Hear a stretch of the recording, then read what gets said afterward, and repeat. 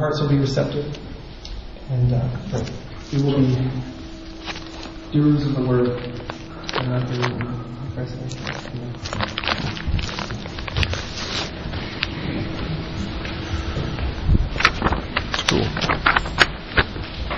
Well, good stuff. Thanks for being here tonight. And I know I've met some new people here tonight, so really appreciate the fact that you would come out and take some time to be with us. And I hope you're having a good time, and hope you're able to meet some new friends. And I think we even have some chocolate candy afterwards. So if this goes bad, you still have chocolate, and so that's always good.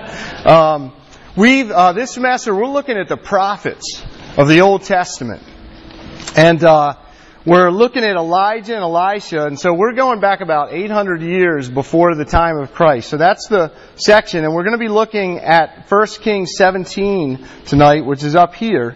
And but a lot of times, we talked about last week, the Old Testament kind of gets overlooked, or we feel like there's too many genealogies, or the names are really weird. We just can't figure it out. We almost think, well, God must be different. There's a lot of blood in the Old Testament, but now we have Jesus, and He's nice and graceful and everything. And sometimes people think, well, the God of the Old Testament, He's a different God. But what I want to say is, no, that really the God in the Old Testament is the same as the God in the New Testament. There is grace and mercy and justice in the Old Testament. There's grace and mercy and judgment even in the New Testament as well. That God is the same yesterday, today, and forever. But it's really important to know the Old Testament, even though we have a tendency in our culture to just read the New Testament, just read about Jesus. Even most of our studies are on the New Testament, but it's almost like when you ignore the Old Testament. Who out there would like to go to a movie and go into that movie with a quarter left of the movie? Because that's basically what you do when you ignore the Old Testament. It's like you turn to the last quarter of the game. Now, in basketball and football, sometimes that is the important quarter, and in the Scripture it is important as well. But the Old Testament is rich. It's rich with the gospel.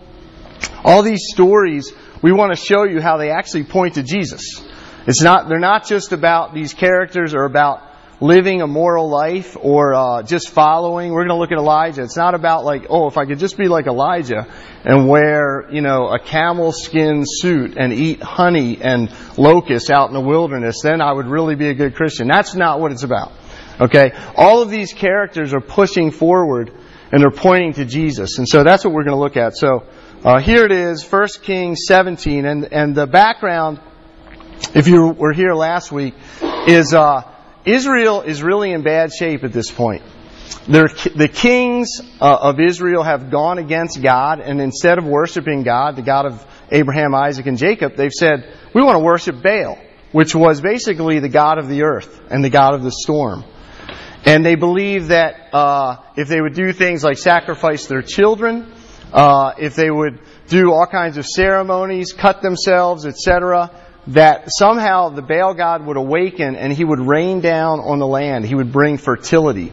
They even had sexual ceremonies in their temple because they believed that if we commit the sexual act, that will bring Baal. Baal is the god of fertility, and Baal will rain down on us as well. And so you can see why it was such a popular religion, okay, for Israel, and it was very tempting for them to get into Baal worship because it was very passionate and very filled with sexuality. And so that's the background. So Israel is full of Baal worship, and God sends Elijah the prophet to awaken them. So here's what God says. Here's 1 Kings 17. Let me read that for you. Then the word of the Lord came to him, that's Elijah, arise, go to Zarephath, which belongs to Sidon, and dwell there. Behold, I've commanded a widow there to feed you. So he arose and went to Zarephath, and when he came to the gate of the city, behold, a widow was there, gathering sticks. And he called to her and said, bring me a little water in a vessel that I may drink. And as she was going to bring it, he called to her and said, bring me a morsel of bread in your hand. And she said, as the Lord your God lives, I have nothing baked, only a handful of flour in a jar and a little oil in a jug. And now I am gathering a couple of sticks that I may go in and prepare it for myself and my son, that we may eat it and die. And Elijah said to her, do not fear. Go and do as you have said. But first, make me a little cake of it and bring it to me. And afterwards, make something for yourself and your son. For thus says the Lord, the God of Israel, the jar of flour shall not be spent, and the jug of oil shall not be empty, until the day that the Lord sends rain upon the earth. And she went and did as Elijah said, and she and he and her household ate for many days. The jar of flour was not spent, neither did the jug of oil become empty, according to the word of the Lord that he spoke by Elijah. Okay, so we see this miracle of God in the Old Testament coming through the word of Elijah. And I just want to point out a few things in this passage about what is God doing. A lot of times when you come to the Bible, people say, well, what should I do? What should I do? Tell me what I should do. Well, first, it's always good to say, well, what is God doing? And then we respond to what God is doing. Okay, so in this passage, God is doing a lot. And the first thing He's doing is He's sending His word, His prophet, into a very dark place. Okay? He's sending him out of the bounds of Israel to this place called Sidon. And so it says, verse 1, and the word of the Lord came to him, arise, go to Zarephath, which belongs to Sidon, and dwell there. This is Elijah's commission. He, at this point, was somewhere near a brook being fed by ravens. That was last week's story. Okay? That's like the verses right before this. It wasn't Ray Lewis. But he was being fed literally by ravens, bread and meat every day. And now God comes to him again. He speaks to the prophet and he says, go, I want you to go to Sidon. But Sidon was awful. This was basically the heart of Baal worship. This is where it all started. This is actually where Jezebel, who was the King Ahab's wife, was from. And she was from that area. And this is where the pagan worship of Baal came out of. And so he's basically saying, Elijah, my prophet, I want you to go to the darkest, the most awful, sinful place you can think of. And I want you to go there because I have somebody there for you to talk to. To go to the heart of Baal worship. Why? You might ask, well, why was God doing that? Well, guess what? God, all through the Bible, is the missionary God. That God had told Israel years before to Abraham, He said, Abraham, I'm going to bless you, but I'm not just going to bless you and your descendants. He said, you know what? I'm going to bless the world through you.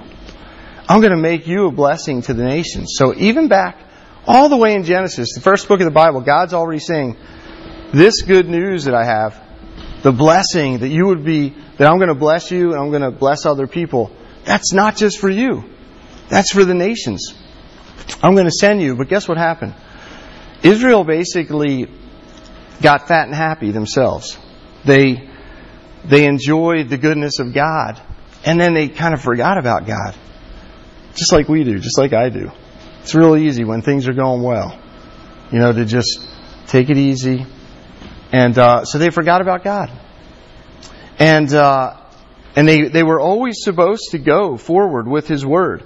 That God was going to bless the nations through Israel. And so, here He is again in the darkest time of Israel, when Baal worship is all around, when Israel itself, you would think that God would just say, Elijah, stay in Israel, convert them, they've forgotten me. No. He says, Elijah, I want you to go to this other country, and I want you to preach my word there. There's a widow there I want you to talk to. And part of the reason is God, because of Israel, because they had continually rejected God. They continually said no to God. We like the Baal worship better. He was kind of judging them. He was taking the word out of their midst. It's kind of a sad thing here. And He was taking Elijah, the prophet, who represents His word, and He was saying, Elijah, I'm going to send you to Sidon, to this widow. And so that's what He does. And what was He doing? He was confronting again these idols of Baal. And if you remember from last week, Baal was all about the storm. And God said through Elijah, it's not going to rain except by my word, not your word. You can do all the ceremonies you want, do all the child sacrifice you want. Guess what? I control the rain. I control the storm. I am Jim Cantori, and I am going to make it rain when I want. Oh, what do you got that? I'm going to make it rain when I want it to rain, not Baal. And so, to some extent, God again is saying to the nations and to Israel that He is the sovereign God. He is the King. And so, as you think about this yourself, do you want to get in line with God's purposes here at the University of Maryland? His purposes are for you to go. His purposes for you are not to just be concerned about just the people that are around you, maybe people that are your good friends who are believers, who have heard all these things before, but He wants you actually to go to the dark places on this campus. He actually wants you to develop relationships with people maybe that don't believe like you, or don't look like you, or don't think like you. He wants you to love them. He wants you to serve them. He wants you to go and have conversations with them, and to talk with them, and to love them, and to serve them. Christianity is not about being, introverted and just a happy club to ourselves. That what God is doing all the way through the Old Testament, He's saying, Abraham, go. I'm going to make you a blessing to the nations. Elijah, go. I'm going to make you a blessing to this widow in Sidon, where Baal worship reigns. And He's calling us to do the same thing. And so, don't be like Israel. Don't reject that call. Don't reject His word. Don't just get caught up in... And the thing that we do, too, is we just get caught up in our own idols. It might not be Baal worship. It's obviously probably not Baal worship. Okay? But guess what? Fill in the blank. It could be idols of relationships. Relationships are good. These are all good things. But maybe we make them our ultimate thing. This is what sin is. We take something good, a good gift of God, a relationship, and we say, that's my everything. And if I don't have that person, I'm going to be depressed. And I'm not going to be able to make it through life. And we might do that over and over again. It could be other things. It might just be the treadmill of GPA and getting the right job and the right career and the ladder of success, the American dream. And we can see, and those are great things. Having a 4.0, okay? Passing your classes is a good thing. You should do that. Okay? But it can also, you know how it can work. It can become everything. It can take all of your time. You can be consumed. You can be stressed out. You can be depressed because maybe you don't get the grades you wanted to. You don't get that job you wanted to. And so you're just heartbroken. And maybe you're miserable to everybody around you. It's because, you should be disappointed if you fail. But if it makes you suicidal, that's like an over love of that thing. And what the Bible is saying is, unless you have the God of the Bible in the middle of you, unless you have Jesus and His love and acceptance in your heart, you're going to make anything else try to meet that. It's like that old song, I've got a hole in my heart. I think it was from the early 90s. But anyway, that's what we are spiritually. We all have holes in our hearts. We all have this vacuum. And we try to put different things in there. And if we don't put the God of the Bible, Jesus, in there, we are going to come up with disappointment. And so, that's what we do. Fill in the blank. Are you doing that? That's what Israel was doing. That's why they were all consumed with themselves and they didn't care about anybody else. Second thing is this. God sustains those who have faith in His Word. One of the biggest parts of this story is that we see this woman who worshipped Baal all of a sudden now worship the God of Elijah and obey the word of Elijah. It's an amazing passage which shows us what true faith is, true believing and obeying. And so in the passage there's this real test of faith going on. Elijah shows up. It's a drought. In fact, we know that this drought went on for 3.5 years. Everybody was dying. It was famine. So he meets this woman. She's picking up sticks. And he calls to her and says, give me a drink of water. She's going to go do that. And he said, by the way, can I have a cake as well? Could you bake me a little cake? And she says, listen, I am going to prepare my last supper. Basically, I'm going to make. I've got a little jar of oil here. I have some flour, and this is literally my last supper for me and my son, and then we're going to die. That's how bad the drought was. That's the famine. And so Elijah has the nerve, because God told him to say, I want you to go. That woman is going to feed you.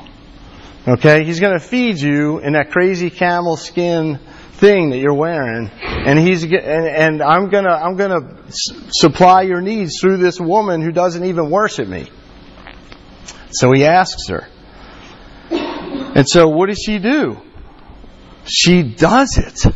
She believes. She does as Elijah says. She makes the little cake with the flour and the oil, and there's this incredible thing that goes on. There's this miracle of God every day. She makes him a cake. She goes back home, looks in the jar. Hey, there's more flour and oil. She does it again and again. What's going on? Well, God is taking her faith, and He keeps supplying her need and Elijah's need. And we know that there's an amazing thing going on here. We know this passage is about what it means to have true faith. Because guess what? This passage Jesus talks about, Luke chapter 4, okay? And this is just a good way to look at the Bible. Whenever you're looking in the Old Testament, it's always good to understand it. I wonder if Jesus said anything about it, or I wonder if the Apostle Paul said anything about it. That's how you interpret what's going on. So this passage was easy because Jesus told me Jesus said what this passage means, okay? In Luke 4. Here's what He says. Let me just explain it. So Jesus is preaching His first sermon. We read at the beginning of the time tonight about Luke chapter 4, and he's preaching out of Isaiah 61, and he's talking about how He's come to proclaim the good news to the poor. He's going to set the captives free. He's going to proclaim liberty. He's going to set the oppressed free. He's going to open the eyes of the blind. And he's preaching this sermon in his hometown. Okay? And all the people are like, Reverend Jesus, that is wonderful. We love that. That is beautiful. Thank you. We know who you are. We know that you're from our town. And then they start saying, hey, is this not Joseph's son here? Jesus, Reverend Jesus? It's a wonderful sermon. Thank you for preaching that. And Jesus basically gets radical on them. And they try to kill him. Literally, they try to kill him after this sermon. And he says, they wanted him to do a miracle. They said, we've heard what you did at Capernaum. Do here in your hometown as well. In other words, they were saying, Jesus, that's a nice sermon and everything, but guess what? We want miracles. We want to see something incredible happen. And Jesus goes back to this story in 1 Kings 17. He says this, but in truth, I tell you, there were many widows in Israel in the days of Elijah, when the heavens were shut up for 3 years and 6 months. That's how we know it was 3.5 years. And a great famine came over all the land. Elijah was sent to none of them, not to Israel, not to my hometown, but only to Zarephath in the land of Sidon, to a woman who was a widow. What was he saying? He was saying, guess what? You, Israel, you, my hometown, you rejected me. But this woman over here has not rejected me. She's loved me, and she's believed me, and I have gone to her with my word. And so Jesus is indicting them. He's saying that grace comes to people who need it. He's saying grace comes to people who are desperate. Grace comes to people who don't have it all together. Grace comes to people who fail. Grace comes to people who are widows and having their last meal. And they can't do anything. And so Jesus makes that passage as the point of saying that Israel, you have not believed in me. My hometown, you've not believed in me. That the point of faith, if you really want to come to know God, is you have to believe in His Word first. You have to believe in His Word first. And what does this mean? This is a problem, because in our day, a lot of people use God or think of God as kind of like Santa Claus in the sky. Like, God, if I do this, like if I go to church, or if I stop sleeping with my girlfriend, or if I pray a lot, or try to be nice to people, or try to talk to my parents, then you will bless me and give me that job, or you'll get me out of this rut that I am, or you'll help me pass thermodynamics. Okay? We kind of bargain with God. And we think that, like, okay, I need to do these things, and then God will love me. Or I was talking with a friend, and he was mad at God because he felt like God wasn't doing anything for him, and his life is just really depressing right now. And so he was basically blaming God for his life and just doing whatever else he wanted to do, but he wasn't believing God like the Bible talks about faith. The Bible talks about the fact that we should believe in God and have faith in God, not to bargain with Him, not to make some kind of deal with Him, not to say like, hey, if I do this, you'll do that. That's religion. That's what every other religion believes. Every other religion says, I'm going to do all these things, and then God, you bless me. I'm going to do all this, and then God, you're going to bless me, right? Christianity says, the God of the Bible says, we love Him and obey Him and believe Him just because He's our Creator and our Savior, just because of who He is, and we're His creatures. Just flat out. Even if we don't get what we want. That's radical. Just because of who He is. The fact that you're breathing air, the fact that you're sitting in here and you can hear me, see me. He's saying, you need to worship me because I'm your God. Just because of who you are, not because of what you might get from me. That's what the God of the Bible is saying. Just flat out faith. Faith in Him, love for Him because of who He is, not because of now I'm going to get something from you. That's a radical thing. People in our culture don't really believe that, but that's what was going on with this widow. She had nothing. She had this one little thing of flour and oil, and Elijah said, guess what? Here's the test of faith. Make me a cake first. What? Just flat out obey you, believe you, make you a cake? Now he had a promise there too. He said, listen, if you do this, God is going to supply you. And He did every day. And so, with the God of the Bible, He does promise us spiritual blessings. There's no doubt about it. If you are feeling guilty and full of sin and far away from God, God promises you tonight that you can call on Him and say, hey, my life's a mess. I need Jesus. And He will come and He will meet you. And He will give you forgiveness. He says, today is the day of the Lord. Call on me. He will forgive your sins. He will give you every spiritual blessing in Christ. He will give you forgiveness. He will give you eternal life, which is not just in the future, but right now, abundant life. But it doesn't necessarily mean you're going to get that job, or get that girl, or get that house.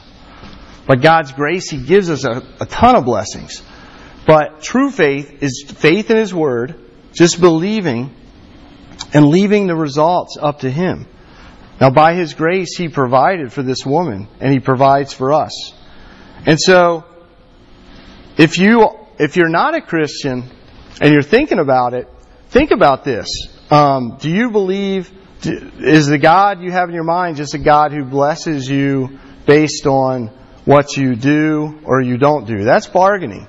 The God of the Bible says, you can't do anything. That you're a sinner and you're separated from me. And you need me to do everything for you. And that's what Jesus did. That He becomes the one who lives a perfect life that we couldn't live and dies the death that we deserve in order to give us eternal life. I mean, that's what Jesus did. He lived the life that we were supposed to live, to love God and to love other people and to obey Him and love Him. We couldn't do it, but Jesus comes down and that's what He does. You see, because really what this story is all about, it's a pointer to Jesus. It's a pointer to Jesus that actually every prophet in the Old Testament, including Elijah, is actually pointing ahead to the Lord Jesus, who is the ultimate Word of God. Who's the ultimate Word of God, who gives commands and promises life. And so, just as God sent Elijah to Sidon, guess what? He sends Jesus from heaven to earth to us. Okay? He sends Jesus from heaven to earth to take on flesh, to preach the good news, to love people, to show us who God really is, and to do things that we couldn't do for ourselves, and to give us His grace, and ultimately go to the cross and die for us. I mean, that's what Jesus does. He's the ultimate Elijah. He goes to a foreign place, an idolatrous place, the earth, where we are, sinners, who've said no to God. And He says, I love you, and I'm going to die for you. I'm going to reconcile you. That's what He does. And not only that, but Elijah speaks the word of God to the woman to give up her last meal. And Jesus, the same thing. He calls us to trust His word. He calls us to just flat out trust His word, not our own word, not our own ideas. He just says, listen, I'm the God who made you. I've got the instruction manual right here. And listen to me and believe me and look to me. Do it. And you'll find that life works. That His way is the right way. You'll find that it fits with reality because He's the God that created reality. But you have to trust first and believe first and act on that. Not wait for God to bless you and then you'll trust. That's what His hometown did. They were waiting for the miracle first, then they would believe. Jesus is saying, no, believe. Believe like the woman. Believe like the woman. Now, the woman had an incredible amount of faith. She's dying, and Elijah from the foreign country shows up and says to do this. Now, she was desperate, and she probably thought, gosh, I only have one meal anyway, so I'm going to go ahead and do it. But, think about us. We have all of the Old Testament. We have the New Testament. We have Jesus who's come. We've had His life, His death, His resurrection. We've had 2,000 years of church history. We've had all of these things where God, time and time again, has proved faithful to people, to the church, to you. We have all of this. We have His Word to trust and to believe. We have so much more. And so the call for all of us is to believe, to just trust and obey, to believe in His Word and what He has done as the greater Elijah, as the one who really came down to desperate people in a desperate situation and offers us life through His Word. So that's what we're going to be talking about. So each week we're going to just look at another story of these prophets, Elijah and Elisha, for the next few weeks, and then we're going to get into some of the other prophets. So I hope you come back. If you have questions, I'd love to talk to you. We want to interact. And so we're going to sing another song, and then if you want to hang out and eat chocolate or something, we're going to do that. So folks are going to come and we're going to sing again. Let me pray first. Father, thanks for this time just to look at Your Word a little bit, and pray that You would help us to understand it, help us to think about it. And Lord, You would challenge us and give us also Your comfort through it, that we can know that there's a God who comes into the darkness to help people that are messed up, and He gives us His very self. We thank You for that. In Jesus' name, amen.